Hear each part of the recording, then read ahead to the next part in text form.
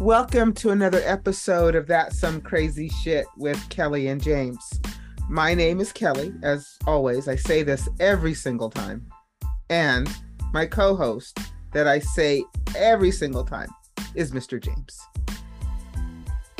Hey, I'm always Mr. James. And I'm always Kelly. And I'm always in the corner studio. Unless we're on the road. We have done one on the road. We have taken the show on the road before. But I'm so happy to see you again, my friend. And I'm so happy that we are here again doing that some crazy shit. And we've just, this season 7, has been really good with the guests, man. We're just hitting it out of the park. And today is equally as exciting. Yeah. What do we got? We've got author, intuitive mentor, trainer for EFT International, Jennifer Moore of Empathic Mastery. Jennifer is an empath, and she even has a podcast. It's called the Empathic Mastery Show podcast. She has she does tapping. We've talked about the EFT tapping before, and she's got like a empathy. What am I trying to say? She's an empath. Empathic Mastery book. She's got all of these things, everything empathic for her. She's big on helping people who are empathic know how to handle that. And she explains to us too what it means, because everybody seems to like empath is like the new thing to be. It kind of really is. It's like, all of a sudden everyone's an empath. And it's like, well, that's cool. If you are, that's cool. But then it makes you wonder how many people, oh, well, it's cool to be an empath. Oh, I guess I am too. What I mean? Right. I mean, everybody has feelings and emotions. That doesn't make you an empath, right? So, right. Exactly. Let's figure out what that means, which is why Jennifer is such a great guest. So what do you think? I think we should bring her on. Let's do it. Oh, I'm sorry. That's your line. Oops, my bad. Let's do it. I'm out of script. I'm sorry. See, we're all live and natural people. Say it again. I'm sorry. Let's do it. Welcome to the podcast. Empathic Master, Jennifer Moore.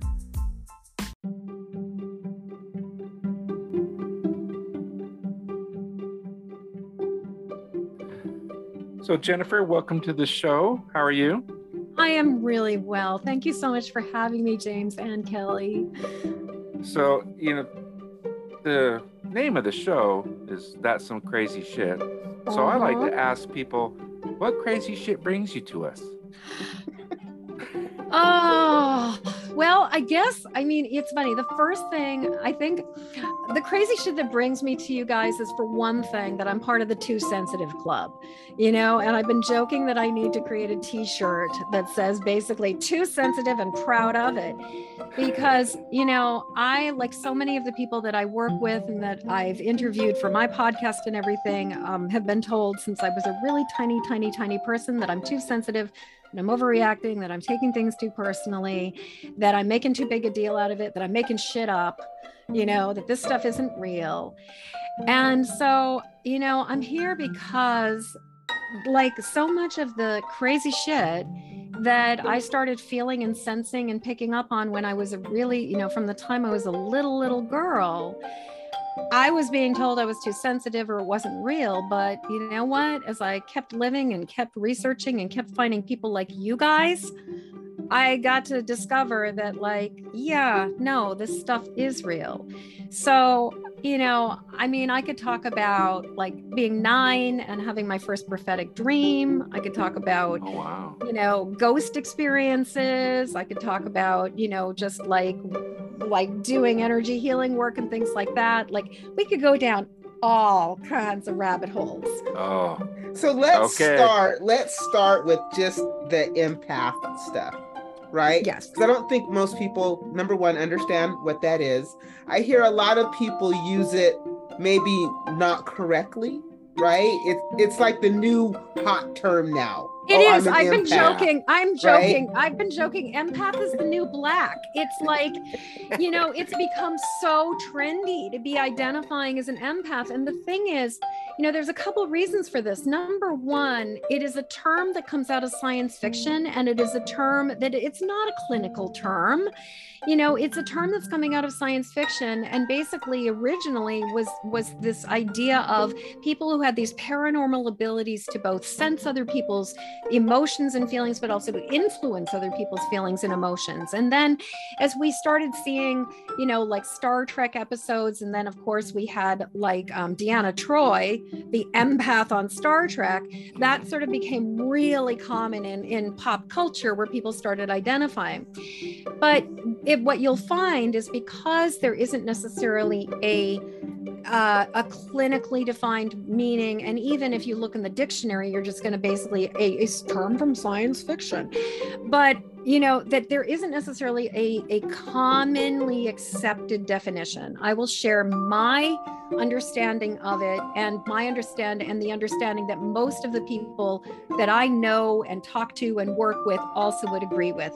And that is that an empath is a person or an animal, or, it can be not just a human, but an empath is a being who is so open and sensitive to the energy that is going on in the world around them, that they pick up the thoughts, the feelings, the sensations, and the like energy of the world around them.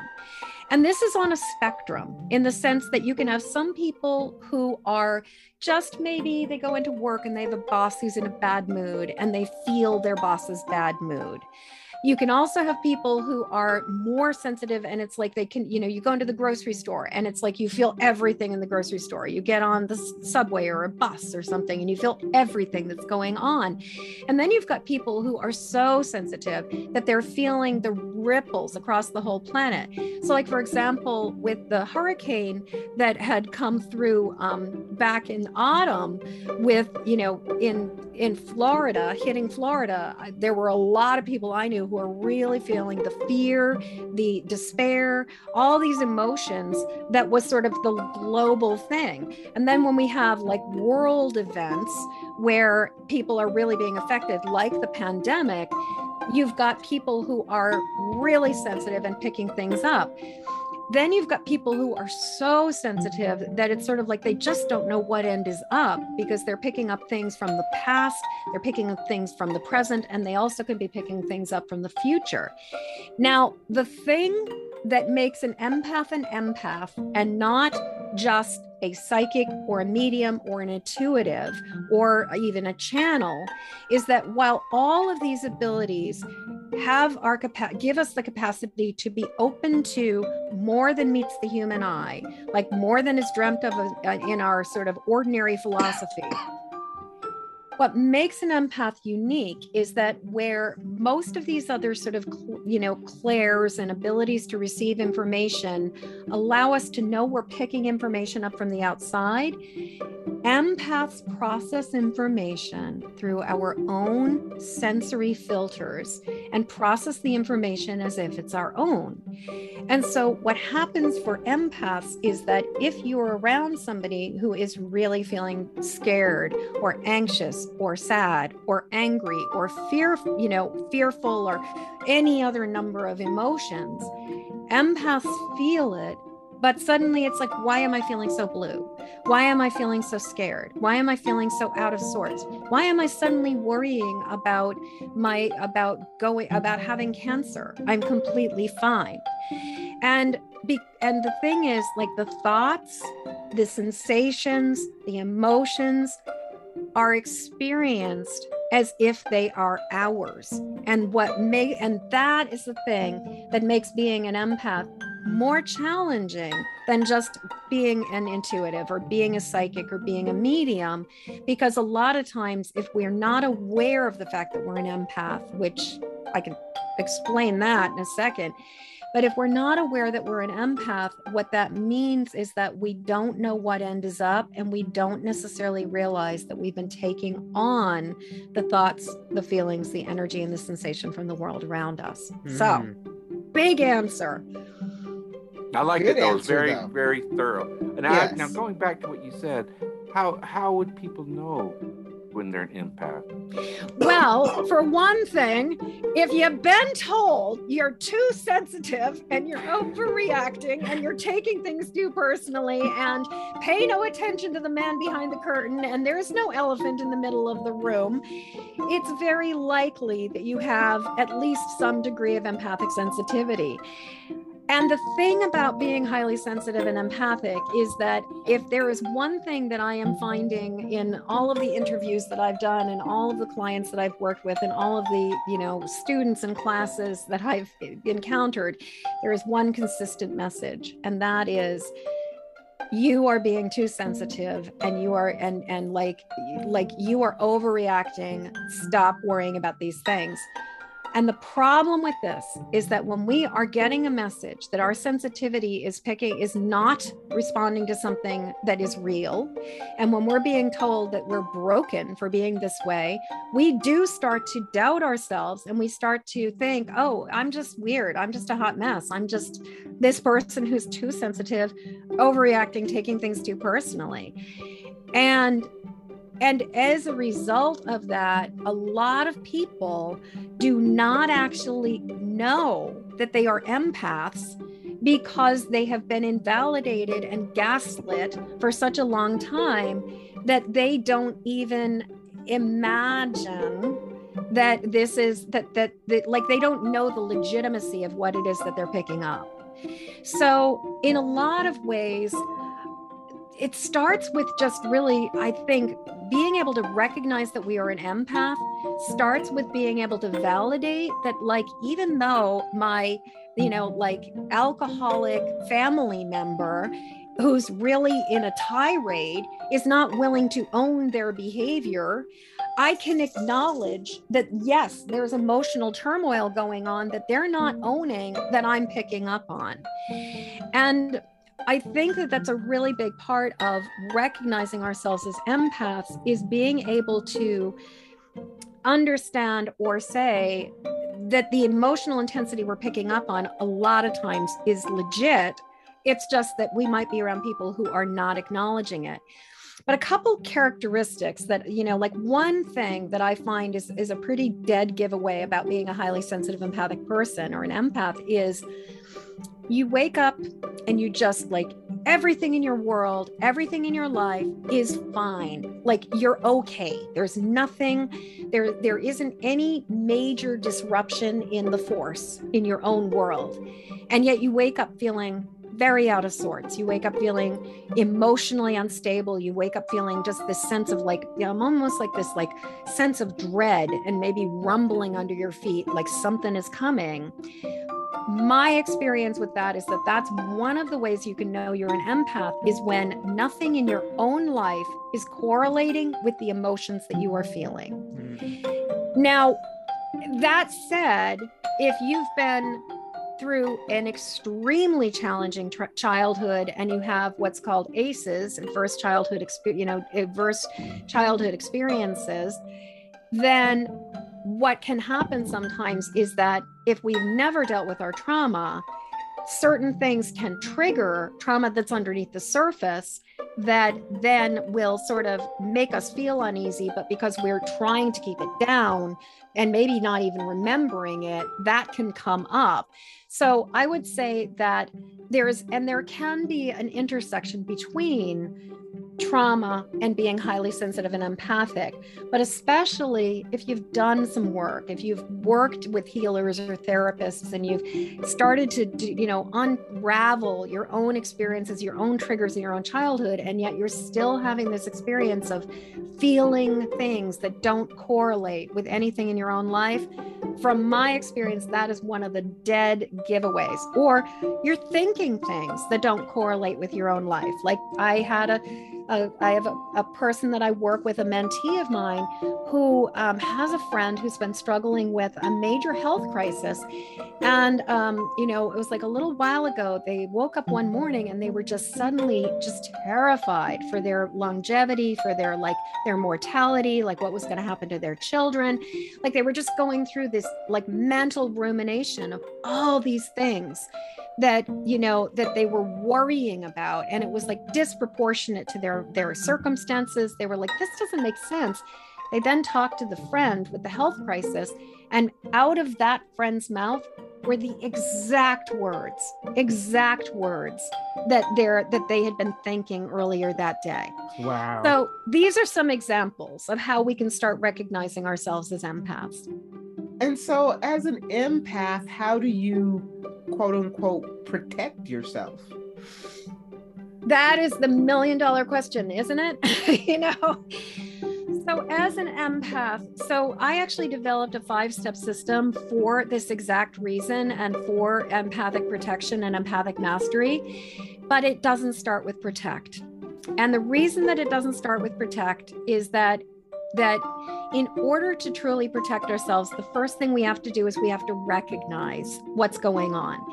And what I've discovered as I've been working with this system, and as I keep going deeper and deeper into it, I've come to understand that recognize doesn't even just start with recognizing what's mine, what's not mine. Recognize starts by recognizing that we're an empath. Recognize starts by acknowledging that we have extrasensory ability, that we pick up information that is coming from the world around us, that we are different in some way.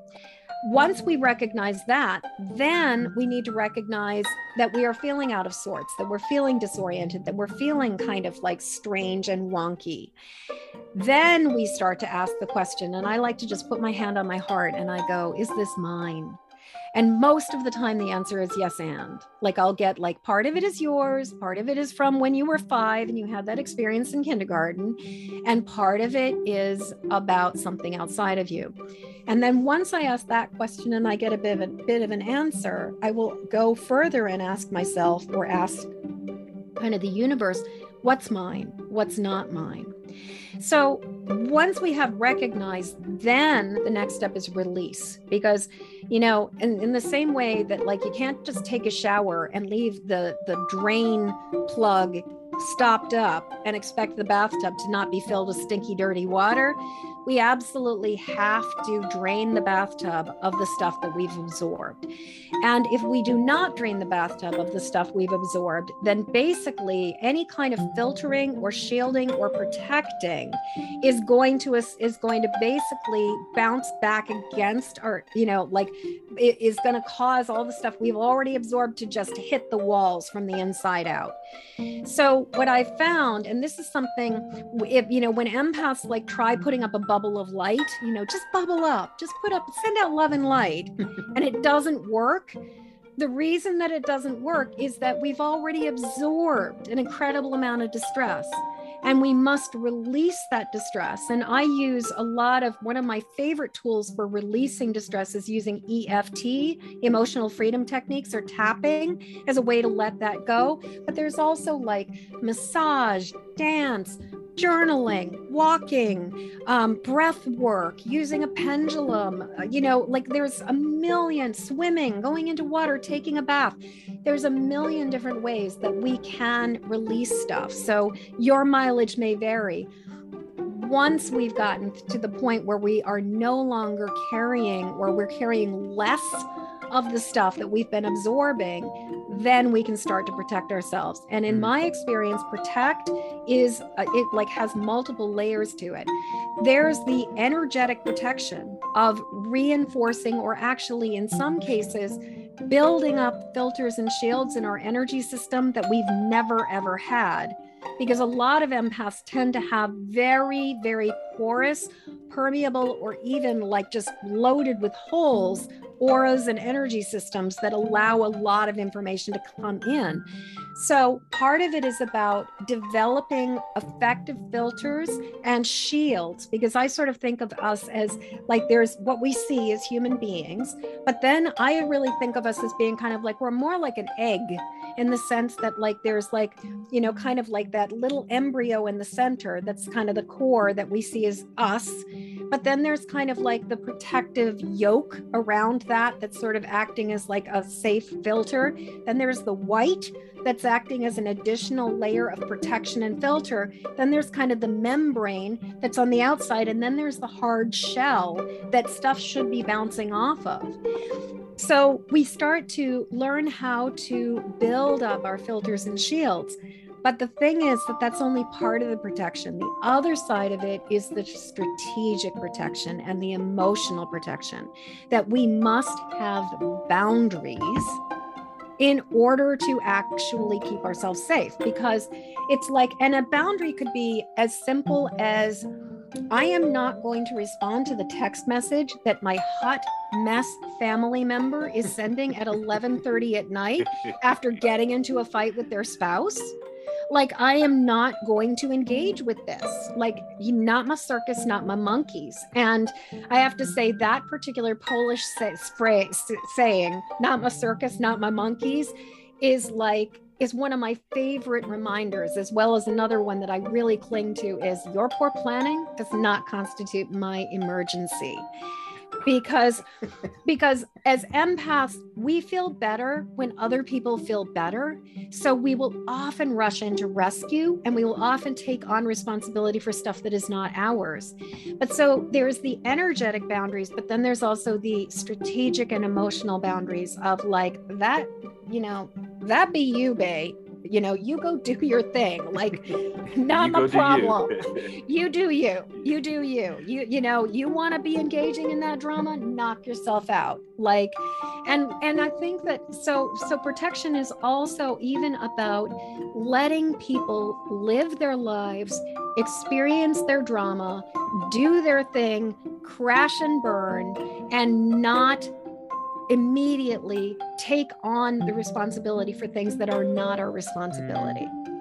Yeah. That is so easier said than done sometimes. So easier said than done. Absolutely. Absolutely. Well, and the thing is, and this is, you know, I mean, the word codependent and empath kind of get, you know, thrown together at times. And I really don't love, I mean, I don't really love the word codependent, because I feel like it just is such a, it's been so demonized and sort of pathologized and so negative. But the thing is, in my experience, there is a very good reason why empaths rush to rescue, people please, and go in and try to help people. We feel better when other people feel better. And if we are not dealing with our own pain, if we're not comfortable sitting with our own discomfort, then the thing is that we are going to be incredibly uncomfortable around other uncomfortable people. We don't like distress. And so if we, so there's sort of a two-part piece to this. Part of it is learning how to sit with our own discomfort and our own distress and our own misery and our own loneliness, and letting it be okay that we're feeling the way we're feeling. It makes it a lot easier to let it be okay when somebody else is feeling that way. But if we don't know how to sit with that discomfort, it's extremely natural that we're going to want to go in and fix the situation because it feels better when we fix the situation. Except that, as I'm sure you guys have your own stories, the problem with that is anytime we try to fix the situation, generally we're kicking the can down the road, and things often will go horribly awry after like maybe there's that temporary solution, but then it's kind of like that kind of fix coming from the outside never lasts when somebody is really, the universe is bringing a lesson to somebody to change their own behavior. Right. And then it never works out. And then you find yourself involved in something that maybe you shouldn't even be involved with. Shouldn't even shouldn't be involved in. Yeah, and just like, and suddenly you are triangulated in the situation and you're in the middle of it and you're getting blamed for all of the problems. And that's another reason why I'm a strong believer in, when it comes to being an empath, to not meddle, is that when we meddle, the problem gets put on us instead of being put on what really is going on. And somebody can basically avoid looking at the real issue if we are engaging with it and we're trying to fix it and meddle with it and make it better. Because then when it doesn't get better, we're to blame. We're responsible. Whereas if we just stay out of it and it's like, you do you, boo, like, like, go have your thing. That's your life. That's, so sorry. Sucks to be you. If we can do that, then they have to look at their part in the situation. When we rush into rescue, we basically enable somebody to not look at their own part. Wow. God, James, does any of this sound unfamiliar? No, not to me, no. Not at all, no. Yeah, I have to say, because I swear, we just had this conversation. Kelly and I just had this conversation. And I'm an empath, and it took me a long time to realize that. Yeah. And it's funny to hear you describe me, even though you don't even know me. Mm-hmm. To the T. Well, and as I talk, because, my whole thing is like, I am all about empaths, all things empath 24/7. And so I talk to a lot of empaths, and I just have to say that the more I talk to empaths, the more consistently I'm like, there are certain things that we all have experienced. And it's like, and yet, most of us were told from the time we were really little that we were weird, that we were strange, that we were different, that we were overreacting, that we were misperceiving the world. I came up with this slogan, catchphrase a little while ago that basically said, don't judge your empathic rainbow by colorblind standards. And what I have really come to understand is, like, we see the full spectrum of color. We see or more. I won't say, because I guess, like, the human eye, we see 1% of the spectrum of what is the frequencies of light and color that is out there. We hear a very limited perspective. So I wouldn't say that we see all of it as empaths, but we see more of it. We have a broader capacity to tune into and perceive things. And one of the other things that I've noticed about empaths is that we have a capacity to put things together and see how things interconnect in a way that the average muggle or the neurotypical person often cannot. And so, like, I mean, how many times have you said something that's just like, duh, this is completely obvious to me, that then you say it to that person and they go, oh my, I never thought of it that way. Like, that's another thing that, like, often we see things and we show something to somebody that is so obvious to us, and yet it never even occurred to them, because they don't see the full tapestry. They only see the one thing in the tapestry at a given point in time. So, being told that we are weird, that we are different, that we are wrong seems to be a very consistent message, as well as that, because I think proportionately there's probably, there's like theory is that there's probably somewhere between 10 and maybe 20% of the population would be identified as what Elaine Aron calls, or coined the term for, highly sensitive person, the HSPs. I would say that empaths are probably even like maybe 10% of that population. Like, I'm sort of imagining like we're between maybe 1 and maybe 2-3% of the entire global population would be identified as empaths. And so it really does mean that if, like, we're 1 in 100, that a lot of times we really are the only one within our local community, especially our family systems, where usually we're not in networks of over 100. Maybe in school there's going to be a few empaths with us, and we'll find sort of the other sensitive kids. But within the family systems, a lot of times we are like the unique one. Although I also do find that it tends to go in family lines. So often empath will be passed from mother to child, and and then so on and so on and so on. Wow. And James, we could go into an entirely different tangent, like it would be an entirely other podcast episode about male empaths and the very unique challenges that you guys are up against, because socially you're socialized not even to be like feel feelings. At least as females, we're allowed to be nurturing, we're allowed to be emotionally available, we're encouraged to be sensitive and to develop empathy. Whereas, sort of big boys don't cry and suck it up, buttercup, is kind of the message males get so much. So, that's a whole other conversation. Well, I'm up for it. I've been dealing with this for a long time. Oh, yeah. Yeah. And Jennifer, we would love to have you come back. We are out of time, but definitely. I know, it's amazing. This went so fast. So fast because I'm listening to you talk, and the things that you say resonate. And I'm sure they'll resonate with a lot of people, because they'll be like, yeah, right? So, definitely have you come back. And I would love to.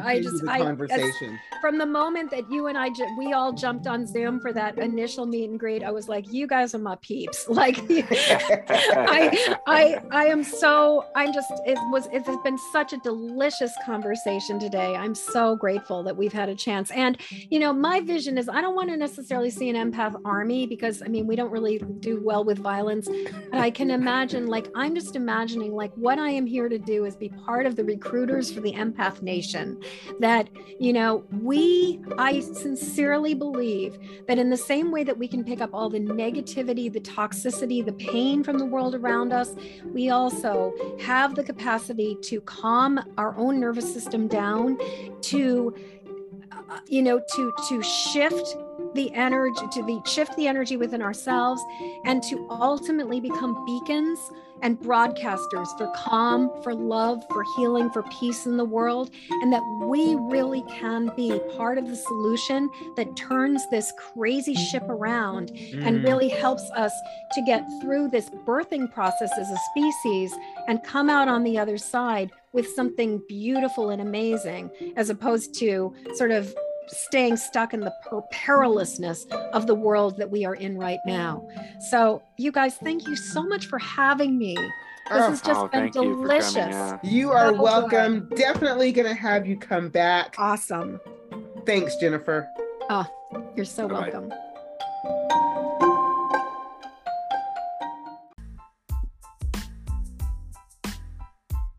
She was good, Cal. Yeah. I like it when our guests, when you start talking to them, and before you know it, things are flowing, and then before you know it, it's over. Yeah. And I will make sure that if you want to look at all of her websites, her Linktree, her book, her podcast, tapping, interested in anything that she said, in the podcast description is the link to all of her things, including all of her social media as well. I enjoyed speaking with her. And we just scratched the surface. Definitely somebody we definitely want to have come back. Serious. I'm excited to have her help me understand being an empath, excuse me. Because for years I worked with the population where their emotions were just running high all day. And I would just be agitated, fatigued, and then I'd come home and I never really understood why. And then when we started doing the podcast, and then who was it, Joe? Joe said, well, James, you're an empath. And I was like, well, I guess I am. Yeah, somebody told me that too, but I really like Jen's, what's the word? Not description. Synopsis? Definition. Thank you. Definition of what an empath is. Yeah. It was a well thought out. It was just I've just never heard it put that way. She just nailed it. You know, if we ever get the chance to put this one on video, it'll be good because you can see her thinking out her answers. They're well thought out. Yes. She's just not off the top of her head. You know, she's like, you can see she's formulating the answer to your question in a very succinct and clear way so you can understand it. Yes, I truly enjoyed having her. We will definitely have her come back. So, yeah. Shall we get to random bullshit? You know what? I just wanted to mention something. When we first started this podcast, do you remember the year that we started this podcast? What's that look for? Because I thought you were going to say something else, but keep going. So when we first started the podcast, and if you ever go back and you listen to our old episodes to now episodes, and I have not gone back and listened to our first season, right? I probably should, but I haven't. But did you notice how we just don't do like the transitions between, and we don't do the commercials, and we don't do the transitions anymore? No. Remember how I used to do the transitions? Yeah, you'd play a little music. Yeah, I noticed that. I thought you were going to say we don't do cryptid creatures, and that's why I was like, oh my God, if you say that, I'm going to flip out. Well, I was just thinking, you know, maybe for season 8, I don't know. I was just thinking about, I used to like doing that, but then it became a lot with the editing, because editing a podcast ain't easy. I don't know if anybody ever told you that, but it ain't easy. Yeah, and I wasn't pulling my weight, people, because I didn't know how to do it. Kelly gave me the tutorial, and now I'm doing much better.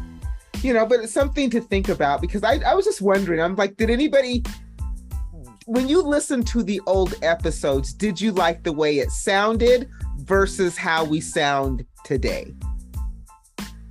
And remember, back in those days, we did not have guests. For the one episode. Oh, well, I thought for like the one season. Did we not? Well, I'll have to go back and see. But, no, I forgot my train of thought. Oh, so I have gone back and listened to some of the earlier episodes. And yes, I did notice that we don't do the transition music.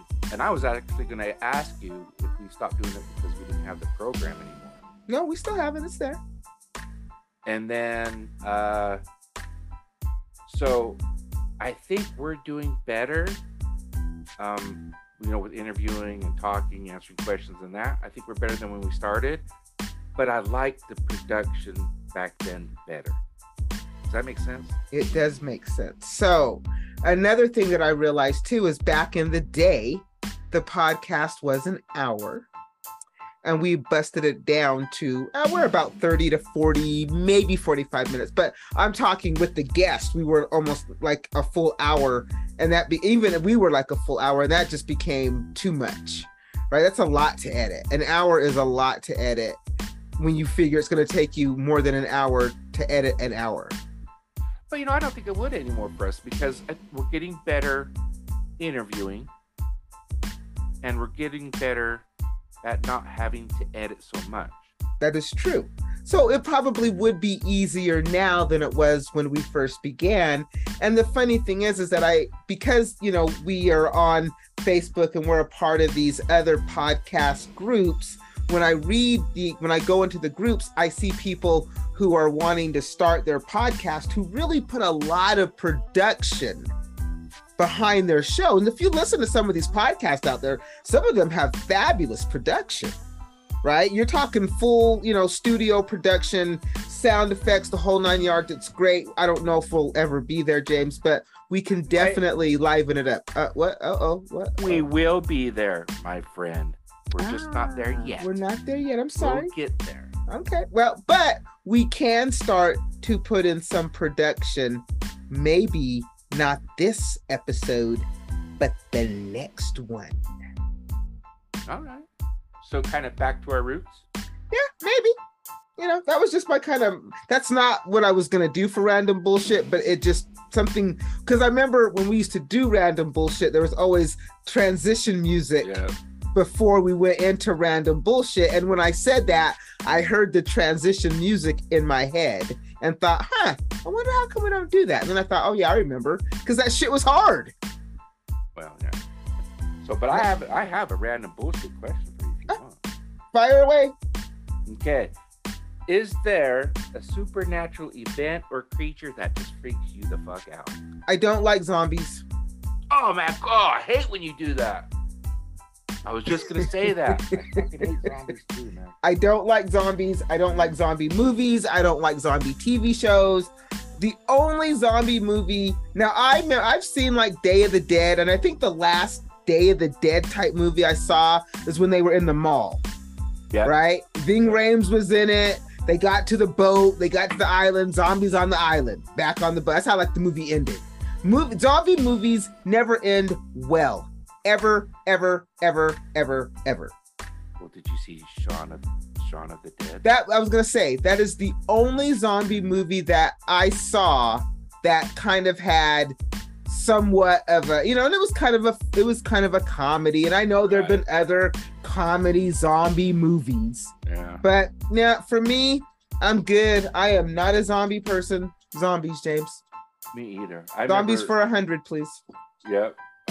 What scares the fuck out of you? Zombies. Can you put that in the form of a question? What are zombies? Ding, ding, ding, ding, ding. See? I watch Alex Trebek. So that is all we need to talk about on the scary stuff. That'll do it for you. No, but that reminds me. One time I went to Vegas, and the person I went with, we did one of those timeshare things. Okay. And part of the reason why we did it is they were giving a shitload of stuff, dinner, show, all this stuff. Okay. So we go to dinner and then we go to the show. I didn't notice what the show was. It was zombie burlesque. How was it? So we go in. It was kind of funny because it was the guy zombie. His penis fell off, and he was trying to find his penis, and all the other zombies were trying to help him and stuff. But the makeup was kind of freaky, And so it's funny because they're on stage, and then they start coming down into the audience, and they were going to take a couple of people up on the stage and shit, and they're walking around, and I'm thinking, please don't come near me. Please don't. And she fucking looked at me, and she started walking right towards me, and I'm like, oh, I fucking don't. Oh, God, no. And she walked to the dude right behind me, took him up on stage, and I'm like, dude, there would have been so many fucking... I would have been freaking out because there's a zombie. I would have been freaking out because they were taking me up on stage. It would have been bad. But it didn't happen. See? No, it didn't happen. It did not happen. So, my friend, next week we have yet another guest. And I don't know who that guest is off the top of my head, so I can't tell you any information. And that's the thing about this podcast, because we keep it 100. I don't know who the guest is for next week. You're just going to have to listen. That's called a teaser. Is that what that's called? That's called a teaser. Well, there you go. A teaser. Anyway, do your thing. Until next time, people, keep your minds open.